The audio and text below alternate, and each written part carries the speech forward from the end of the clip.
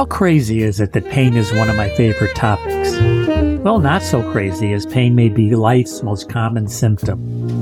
One study pegs the annual cost of pain as a primary diagnosis to be between $261 to $300 billion. Yikes. There's no one I'd rather talk with about pain than Amy Baxter. Amy and I correspond regularly about life and pain.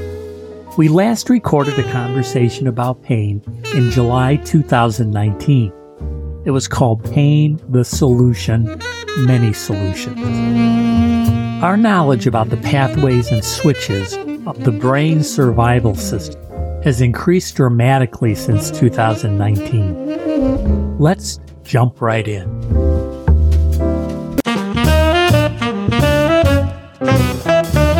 Welcome to Health Hats, the podcast. I'm Danny Van Leeuwen, a two-legged, cisgender, old white man of privilege who knows a little bit about a lot of healthcare and a lot about very little.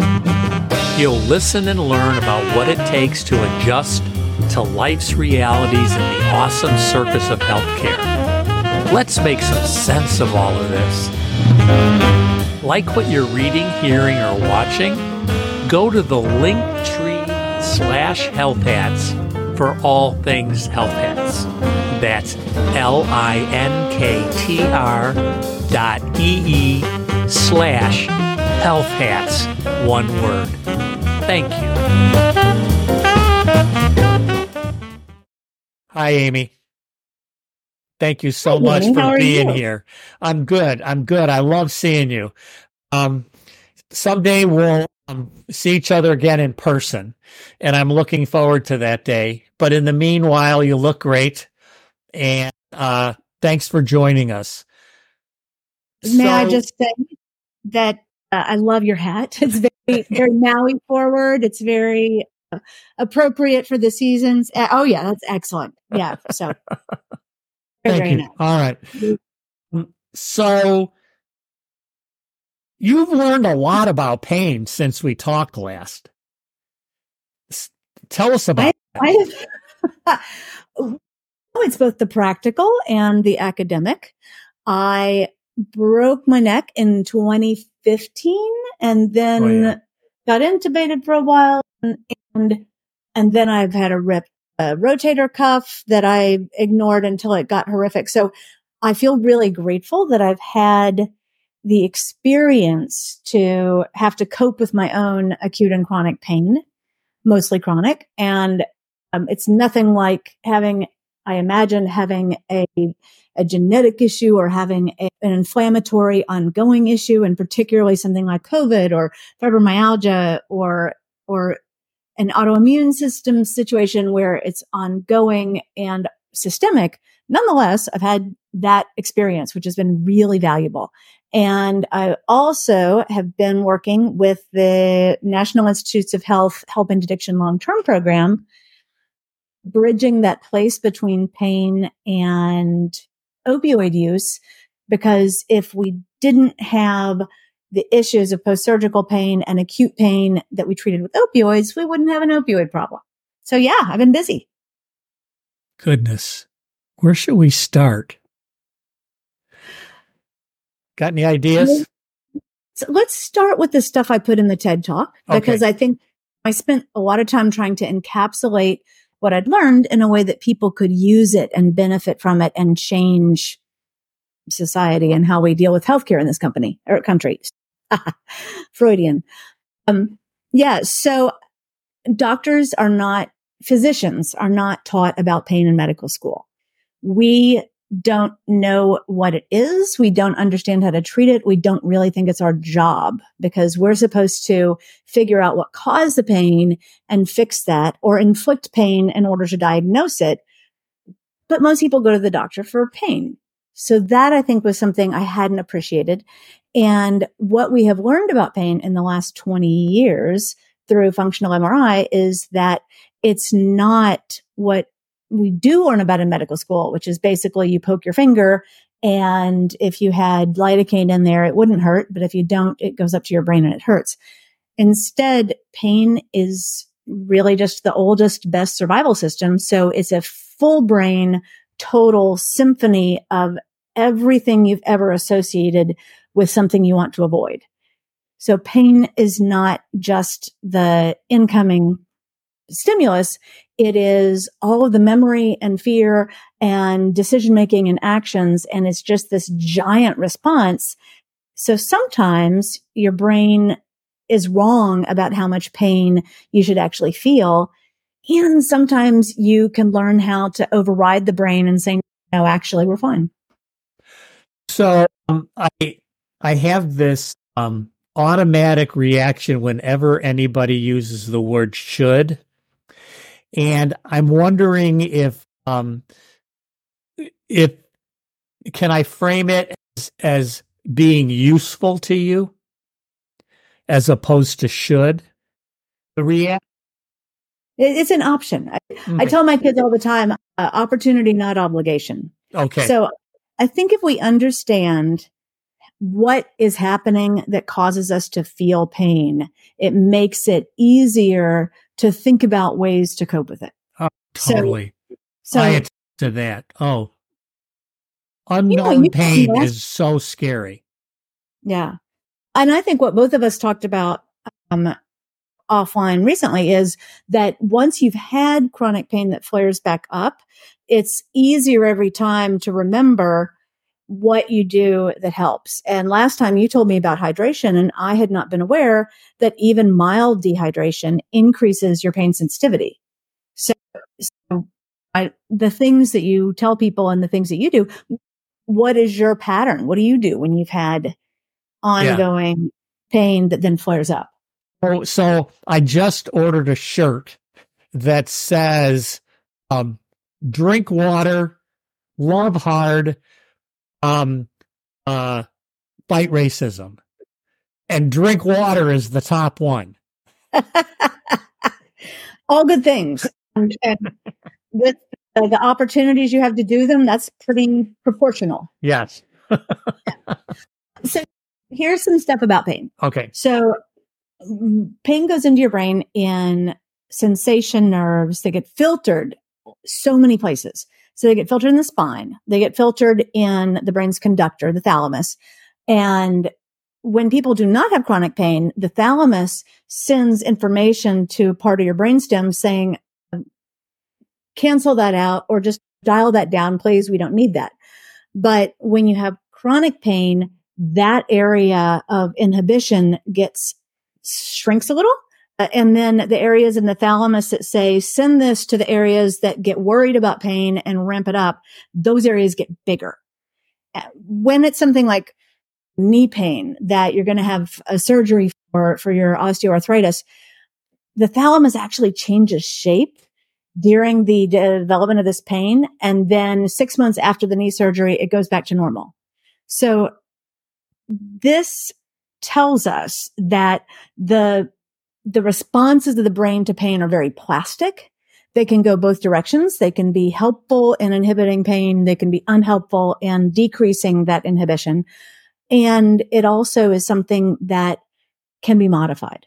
So the next level of modification comes from pain goes from the thalamus to the brain's switchboard, which is called anterior cingulate cortex. But whatever, there is a switchboard that then shoots that information out to memory and options and optimism and hope and fear and short-term and long-term decision-making and all these other places. And that ACC area can actually be very easily taken offline by solving a problem. It has to be a visual problem. It has to be a discrimination problem. Is that a cow or a horse? Or is what I tell people is look at a line of text and count how many of the letters have holes. Because then your ACC is just, wait, what? That's supposed to be a letter. I'm used to it in this context. So resolving conflicts is the primary job of the ACC. And if you give the ACC one more time. The switchboard. It's the switchboard that is supposed to send the message of pain all over your brain. Okay. But if you give it some kind of a decision-making task to resolve a conflict, then it'll prioritize that. So that's why distraction works. If distraction is something that you're paying a lot of attention to, particularly if it's a problem or a game or something or a critical decision-making thing, that's why it decreases pain. Because all of a sudden the switchboard, which is supposed to be activating all the rest of these areas, isn't. And so the information never gets there. And so you just never have that input that you interpret as pain. Wow. So the practical ways to do it. All right. So a couple things. One is, a great phrase is pain is your brain's opinion of how safe you are. And this whole thalamus changing shape and all this, influence up down stuff. One of the things that helps reshape your brain's connection, they call them connectomes. And they can see now that the areas that the switchboard is sending things through get thicker and heavier and faster the more pain you have or the more traumatic it is getting that pain. So that connectome just is how efficient your brain is at feeling pain. So the more you have that connectome laid down, like with chronic pain or something traumatic, the more intense the pain is going to be perceived until you disable that, until you get it down. Even if your body is fixed, once, this is why you get that, they call it ramp up or central sensitization. If you've had something that has hurt forever, like the knee pain, you do continue to feel more pain in that area until, even if it's fixed, until it has a chance to wear down. I think the 6 month is also really interesting because when people with chronic pain start on a program of intentionally trying to ignore the pain if they know they're safe, intentionally going, okay, I can push through this. So I'm going to learn to tolerate this amount of pain.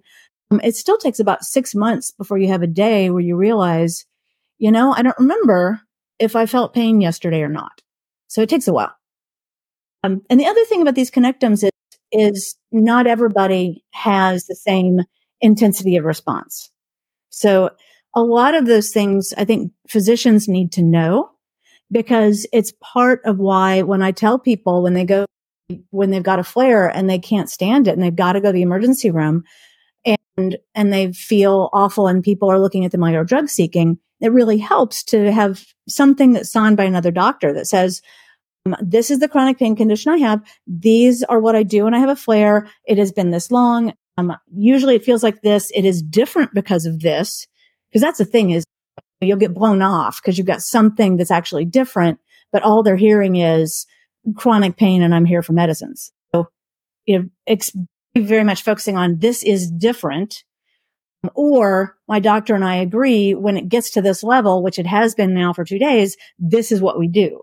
And so that is helpful to know that what's going on is you have a connectome that is extremely efficient at feeling pain. And so that's part of what's going on. So that's so interesting. So one of my dearest friends has sickle cell and, with her team, she's very sensitive to what's going on with her body. And like you said, she knows this is the level where I need to kick my plan to another route. This is when you go to the emergency room. This is when and then not having the communication with the clinician can be so frustrating because she knows what's going to work. And she's tried all those, hydration, distraction, rest. And anyway. Yeah. She's like, believe me, I'm an expert here in my own pain. And one of the things, one of my really good friends has sickle cell. And what I know now is that the receptors in the brain to morphine are the mu receptors that are actually, mainlining dopamine. So it's a reward center that you still feel the pain. It's just that you're not afraid and feeling out of control and then you don't care about the pain as much. Those receptors change over time. And so for my friend, she got to a place where morphine wouldn't work. It was only Dilaudid and she said there was about a year where nobody would give her Dilaudid and she was in excruciating pain and they kept giving morphine, which barely touched it.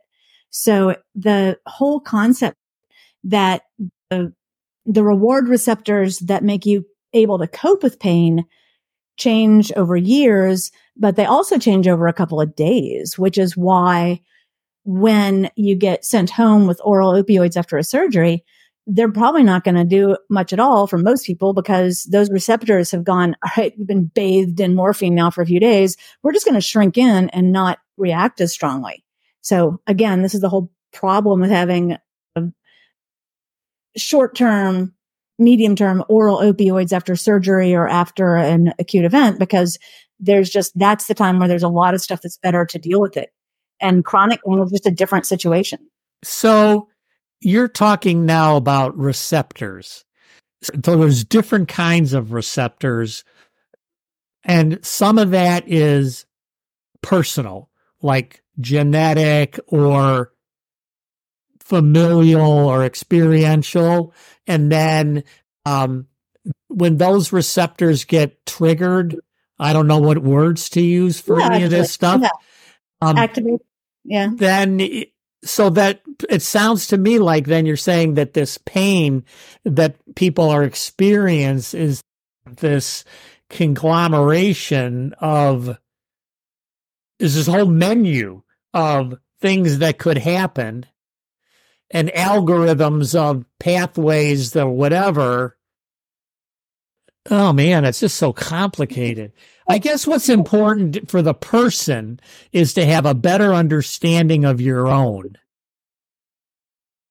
Yeah. And to know that the systems in the brain, that the way the brain communicates are really just, is this a good thing or a bad thing? Okay.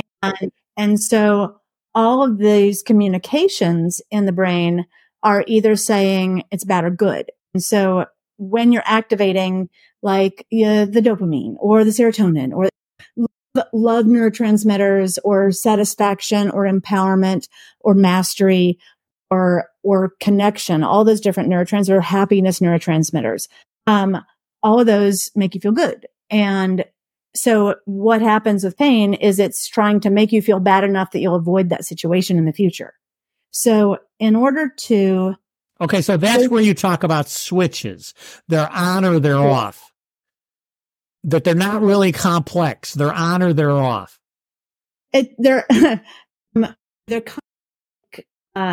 they get switched, and then it's kind of like a New Year's Eve cork that you pop, and a bunch of confetti comes out. Mm-hmm. So that's, you trigger the neurotransmitter, and it goes woo, and then after a while, it brings it back in, and then you quit being able to go poo quite as much. Okay. But let's be more practical. It is hard to think about this from a chemistry standpoint, but if you think about just these connections in the brain that are either good at decreasing pain, inhibiting it so that it doesn't bother you as much, or they're good at increasing pain sensitivity to try to teach you your lesson. One of the coolest things is that there also are proteins in the brain that can dismantle these connections, the things that restore your brain to a normal function. And one of the most powerful ones is 10 minutes of exercise triggers a big release of this brain fertilizer. It's called brain-derived neuropathic neurotrophic factor. And so, but it's like brain fertilizer that will untangle some of these connections that make you feel more pain. When I was trying to get over month 6 or 7 of my rotator cuff without getting surgery, and the cortisone's long worn off, and it's this sick, sour pain that wakes you up every morning. I read this. And so I was like, I've been too tired and sad to exercise. I'm going to go ahead and do an elliptical for 10 minutes and see what happens. And after about 3 days of doing that, it was amazing how much better my arm felt. It wasn't the arm that was getting exercised, but I realized it must have been this brain fertilizer that was decreasing some of that intensity of chronic pain. It's like WD-40 or something, isn't it? And that's true too. Yeah. It directly, all movement makes your brain say, okay, I don't need to give a pain signal because we're safe. She's clearly doing this on purpose. We must be okay. Let's stand down. When I've experienced my worst pain, I have this goal of 3,500 steps a day. And, when I had my worst pain, the idea going outside and walking was, even with my forearm crutches, it was like every step was excruciating. But I'm like determined. I've had, ever since I was diagnosed, I'm like, 3,500 steps a day. And so I could only really do a few hundred. But you're right. After a few days of that, I was in a different place. It isn't like the pain was really gone. The pain wasn't really gone till steroids, but that was like more like the beginning of the end, but of that pain. But the like being really determined to get those steps, really made a difference. I didn't get anywhere near 3,500 steps. Oh my God. It was all I could do to get to the end of the driveway. But, okay, go ahead. I'm hearing you. Yeah, no, so the elliptical thing and the BDNF is like 10 minutes of your heart rate above, 20% above normal. Okay. So you can even get that doing some right. Cardio arm stuff. Yes. Unless it's your arm that's hurting. But there's a bunch of things going on, Danny, with what you're describing. So there is a therapy called acceptance and commitment therapy. Okay. That is more effective than gabapentin. And gabapentin is really an anxiety medicine. It's just a slower one. But fear and control are the volume knobs for pain. And so you took control and said, I am going to feel pain, but I accept this and I'm going to commit to walking.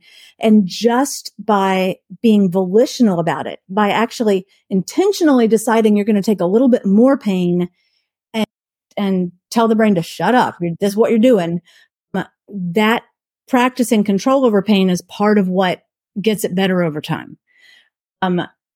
Feeling the pain, but not being afraid because you're doing it on purpose is part of what gets it better over time. So it's it's turning down the fear and turning up control that take a long time, but those are part of it. And so these guys, Knowles and I forget the other guy, but this acceptance and commitment therapy, after 6 months again, it works much better than oral medications for pain, because you just are like, you know what? I'm not going to use how much pain I'm feeling as a metric. It's whether I've done my steps or other things. So I think that's a great example of, it doesn't work overnight, but it's after a couple of days, you start realizing it's better than it was. It's still not gone. It's just a little more comfortable. Or copable.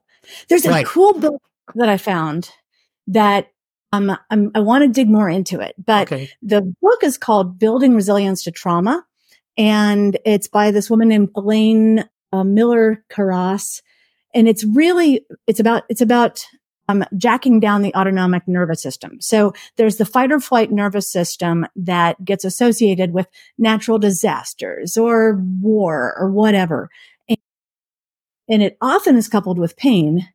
But her book is really about how to get people who got PTSD from trauma past it when talk therapy doesn't work. And her premise is basically just that your oldest brain is so focused on safety that if anything reminds you, or if you even think about what happened, then you're going to freeze up. And so it's just focusing on, this is my autonomic, I feel my heart rate going, I feel my diaphragm clenching up, and giving you language for that. And then going, okay, so when you start to feel that, where on your body feels good, get language for what feels good, and concentrate on how your knee feels, concentrate on how your foot feels. And in doing that, people's heart rate go down, their stomach and their lungs unclench, and they can practice it just a couple of times, and then they're able to get past that frozen place. So almost all the stuff she talks about in the book is really simple. It's 9 steps. It's super simple. And this is a book to teach people how to do it. Again, building resilience to trauma. They're in Ukraine. They're in lots of different war-torn places. I think it's got so much application for getting past some of what sucks about chronic pain and learning how to concentrate on a different part of the body that doesn't also ramp up your fear and make you feel out of control. Beautiful. Yeah. I need your help as I expand my audience to younger people in advocacy. I'm doing more in short-form videos. Please help by pointing me to communities of young advocates and channels and hashtags they use so I can listen and learn. I now have one URL for all channels and media. That's Linktree/HealthHats. Linktree is spelled linktr.ee and then /HealthHats, one word, where you can subscribe, access episodes, my website and social media, and search the Health Hats archive. Your support is appreciated. Please visit Linktree/HealthHats. Thank you. My mom was a Holocaust survivor. And, growing up with somebody who has that kind of reactions, these like heavily triggered reactions. And her second husband, Bill, he was really good at, I'm going to read this book because I bet some of the stuff he did that, just because he loved her and he didn't freak out that she was having these reactions. He was just about, okay, what can we do? I wonder if he that was some of what he did. I'm going to read it. It's good, interesting. Anyway, wow. Okay. So to me, I'm fascinated by these. What's the physiology and the psychology and the spiritualism behind all this and how we can use it? And so when I think about how we use it, I think there's so many people who don't have helpers that are turned on to this stuff. So either they discover it for themselves or they're part of a community, like my friend in New Zealand who has, the fibromyalgia and a chronic fatigue system programs and services that she provides, in her blog and her whatever. And, is this Melissa versus fibromyalgia? Yeah, Melissa Reynolds. Yeah.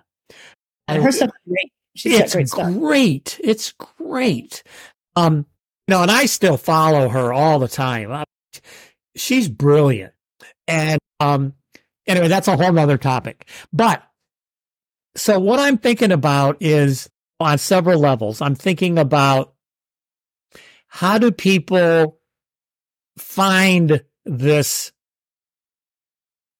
opportunity that you're describing, this knowledge opportunity.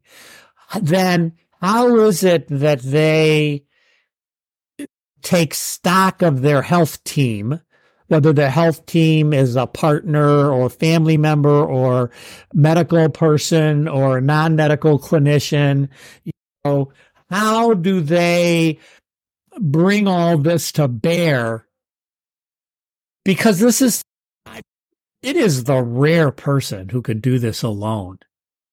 Oh yeah. Because you're exhausted. You're right. So overwhelmed and depressed because it's abrading. Yes. It's exhausting. So what do you think about that? All right. What I think. One of the people I think the person who taught me the most about pain is a woman named Regina Yoakum. She is a child life specialist. Do you know Regina? It's such a familiar name. And when you said child life, so that means she works at a children's hospital? So what child life specialists do is they got it before anybody else. Yeah. It is this concept of increase control by explaining what's going to happen and letting somebody know what to expect, decrease fear by giving people options and letting them choose how they want, either what they want to distract themselves with, and then advocating for pain management. So no, we're not going to do this until we have topical anesthetic, or we're not going to do it until we have Buzzy, or just, so you got somebody who is advocating for you. Right. So she had juvenile arthritis, is rheumatoid arthritis. She's mostly wheelchair bound, intermittently, something like I don't remember how many surgeries she had. And she said, here's the trick to pain. You can only do so much with the nerves that are bringing pain to the spine. And you can only do so much to actually fix pain. And there's so very few medicines that will actually do anything for pain, and they don't last long because pain is your brain survival system. It's going to overcome medicines after a while. But she said there's a lot of different supplements that you can try, and the turmeric and magnesium and other stuff we've talked about before. There's a whole bunch of those. She said, but there's even more physical interventions you can do. And there's even more brain, body, and ways that you can help the neurotransmitters do stuff that's going to make the neurotransmitters and make you more comfortable. And she said, knowing that there's always some other combination you can try, the hope is the part, and having options are the parts that are the most significant for addressing pain. So we put those into a book on our website, just every evidence-based thing I could find. So we've got a link we can put that's what works for pain. It's a free download. But I do think that having a resource where you can try something else is really, really helpful. And I have one other idea about this that Regina taught me, but I want to let you have a chance to respond to that. Well, when I worked at Boston Children's, one of the things that amazed me the most were there was this group of phlebotomists who, when they came in the room, the kids, like if they could move, would run to them and jump in their arms. And if they couldn't move, their faces, which had been flat or miserable, would light up. And these were phlebotomists who were coming to take blood. And it was just amazing and that's what they did. They were so tuned in to understanding the kid and what did they need and what was the routine.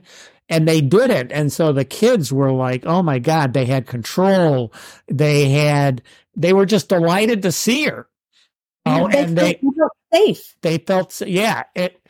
And then my other is the clowns, who are a certain type of child life specialist.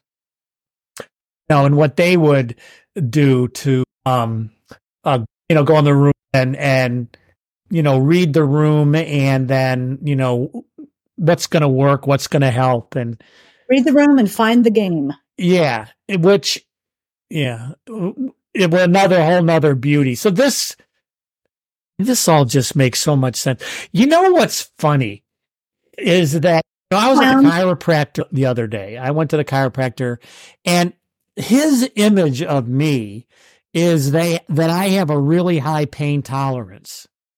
And my image of me is that I'm a complete wuss. And it's really hard for me to reconcile that. And, but now that I'm listening to you, I'm thinking that my tolerance for living with a lot of pain is really low. That's the wuss. So I really fast kick into, okay, what can I do? Okay, I got to drink water. That's first. That's always first. Drink water. You know what I mean? And then I have this routine, like, okay, these are the things. So, do the vibration. What do I got? if I don't understand what's going on, here are the things that generally work. Yeah. But if it's a specific kind of pain, these are the things that have worked already. And I got 3 of them, and I know that one of them will work. And if one of them doesn't work, then I go to my wife, and I'm in trouble. And then she'll help me, navigate through that. But I never really thought it in this is interesting, this dashboard, these switches, it makes sense. And it's so maybe I'm both a wuss and I have a high pain tolerance. I don't know. Doesn't really matter. I think everybody, it's really just wherever your baseline is and if you're above it or below it. Mm-hmm. It's whether you've got a high tolerance or a low tolerance, it's just. It doesn't really matter. Yeah. One of the things you asked, and this gets into stuff Regina said, and your wife, is when she was teaching families how to help kids with JIA or kids with pain, she said, What's JIA? Juvenile idiopathic arthritis. Okay. Autoimmunes. Okay. So she said, what's really important, and I came up with the pain and control, or fear and control, or the volume knobs for pain, but some of it's because of what I'm about to tell you. That she said, the thing is, if you feel vulnerable and you feel out of control and helpless, then it makes the pain worse, and you don't do anything to help, and you don't do anything, and so then you're just muddled in it. She said, so what I teach the parents and caregivers to do is when the kid comes and says, I'm in pain, then it's, what would you like to try? And so it's not saying, let's do this for you, let's for this for you. It's, I acknowledge that you're in pain. That sucks. What do you want to try? And so then you throw it back. And so the person with the pain is saying, well, maybe I'll try this. And she, and the thing is, oftentimes the kids are like, I don't know. So then it's, well, what did you try last time that was helpful? What's something you haven't tried in a while that has worked? So again, it's still getting them back to where they're empowered. And also there's this area in the right frontal where, optimistic people have more activity here. Hope kind of lives here.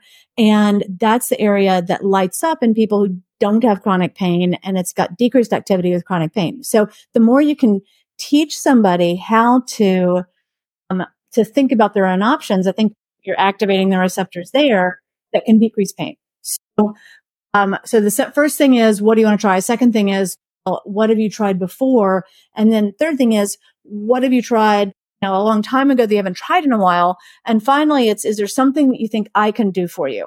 And then the final thing is, if they don't come up with anything, it's like, why don't I do this?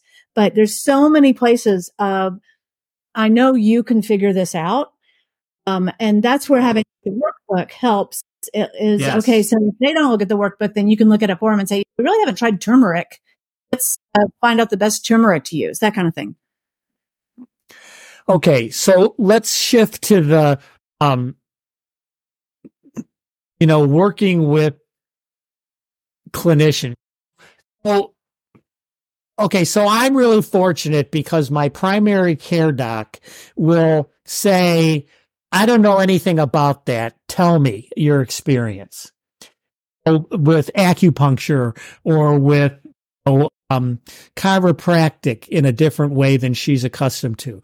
But I like that she's like, okay, like, I get validated and I tell her my experience and she'll ask questions. And then that's part of her toolkit. And she said, oh, really good to know that. I have some people that might be helpful too. I talk to so many people who are in an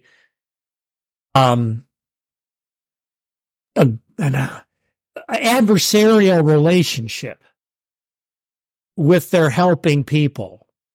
And that just seems, so I can say, I live in Boston and there are clinicians coming out of your ears.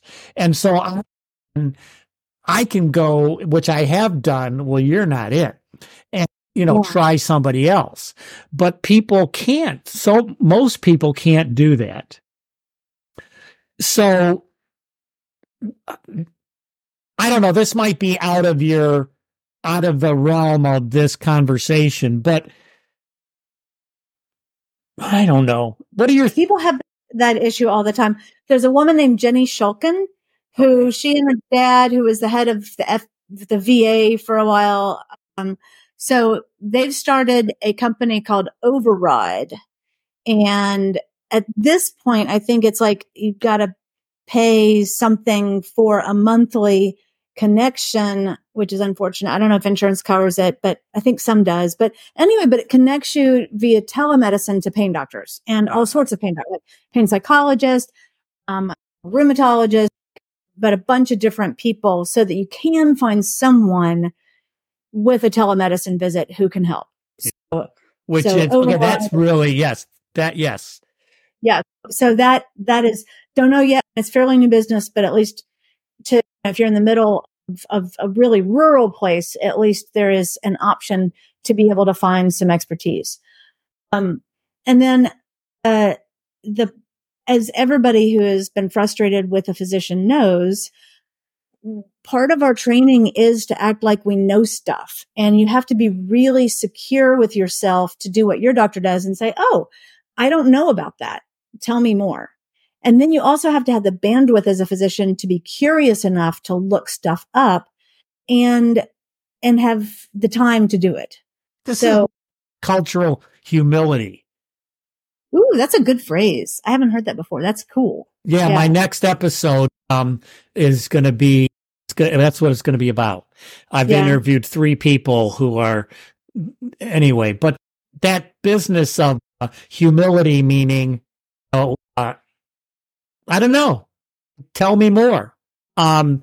Is it like, or no, that didn't work. Okay. Let's see. What are we going to try next? Yeah. So it's like you're talking that language. You're right. Control. That feeling of feeling helpless to me.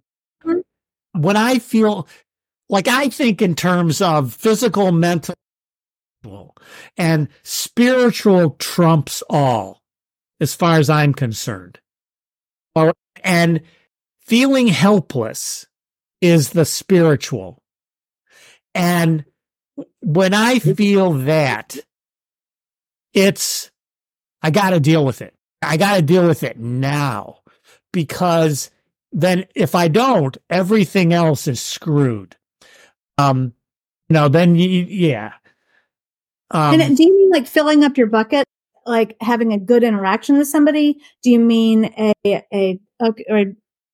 my daughter calls them soul points? Yes. Yep. Yeah. Yeah. That's I love that. Oh, tell your daughter I'm using that. Okay. That's good. I don't know how this relates and whether I'll use this on the episode. I realize more and more now that even though I am a curious person and I do this work where I'm always trying to learn, I realize that in my retirement, I am more and more living in a bubble. And what I mean by that is that anything that messes with my a pathological optimism, I'm like staying away from.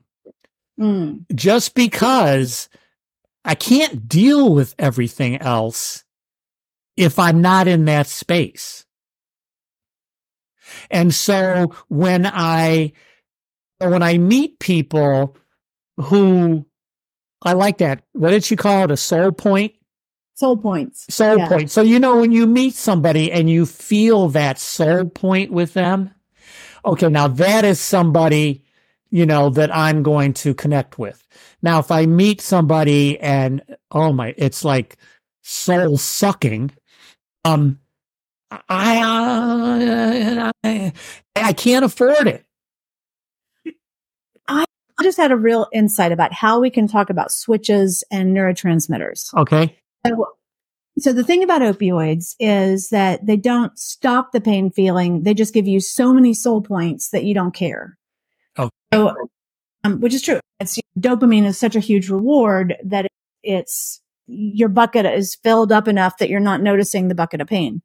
But all of those other things that give you soul points, those are all less intense, but really good neurotransmitters that, like we talked, serotonin, friendship, love, gardening, hearing music, smelling something, that all of those things release different amounts of neurotransmitters that are positive. And so they're little soul points, and maybe they're smaller coins of soul points, and dopamine is the big giant gold coin of soul points.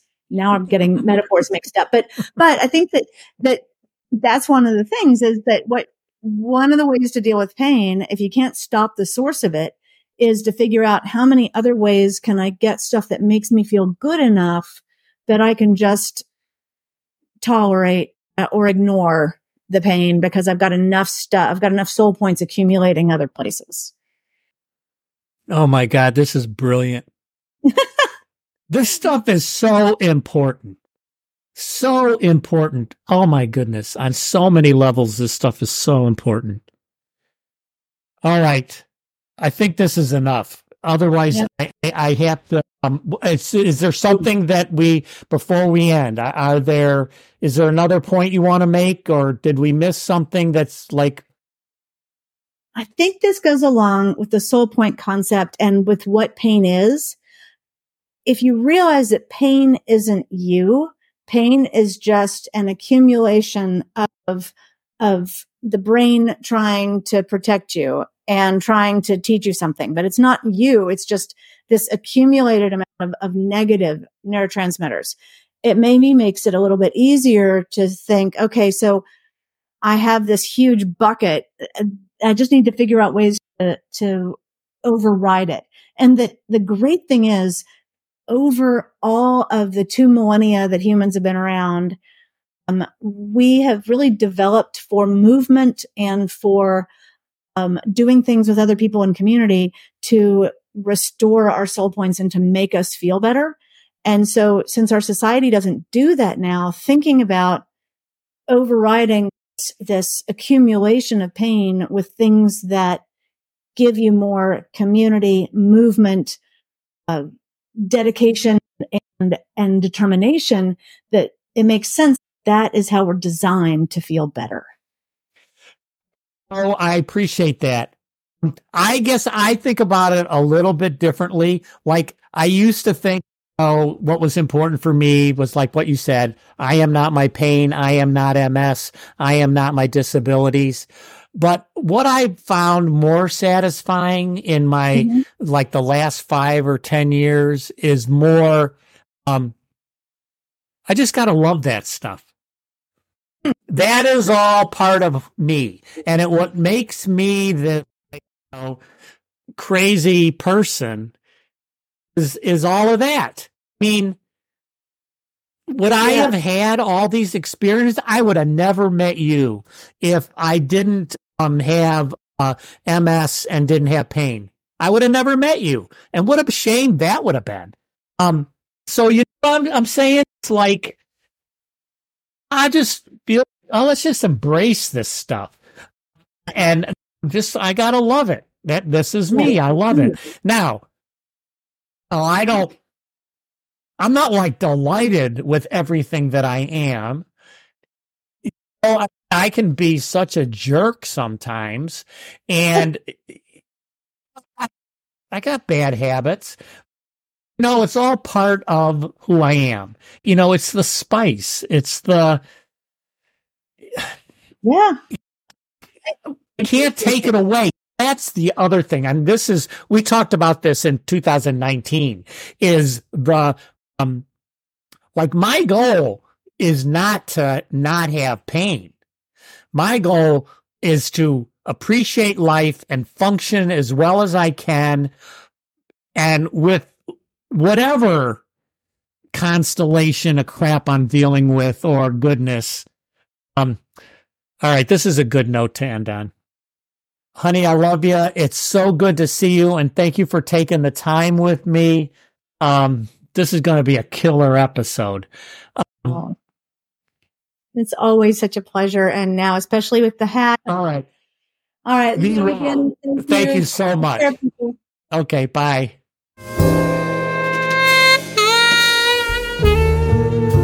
Full disclosure, Amy and I recorded a previous conversation. We worried after that first recording that we were too technical. I didn't understand it well enough to insert explanations myself, so we tried again. Now my problem is that I have 12 possible nuggets from this episode. I only want to use 3 to 5. I was able to cut it off at 6. Let's see. I didn't include oldest and best survival system, pain as opportunity, the thalamus conducts the switchboard, what's going on communicating to physicians, neurotransmitters on or off, and exercise as WD-40 loosening lubricant. Phew, much richness. Peace be with you.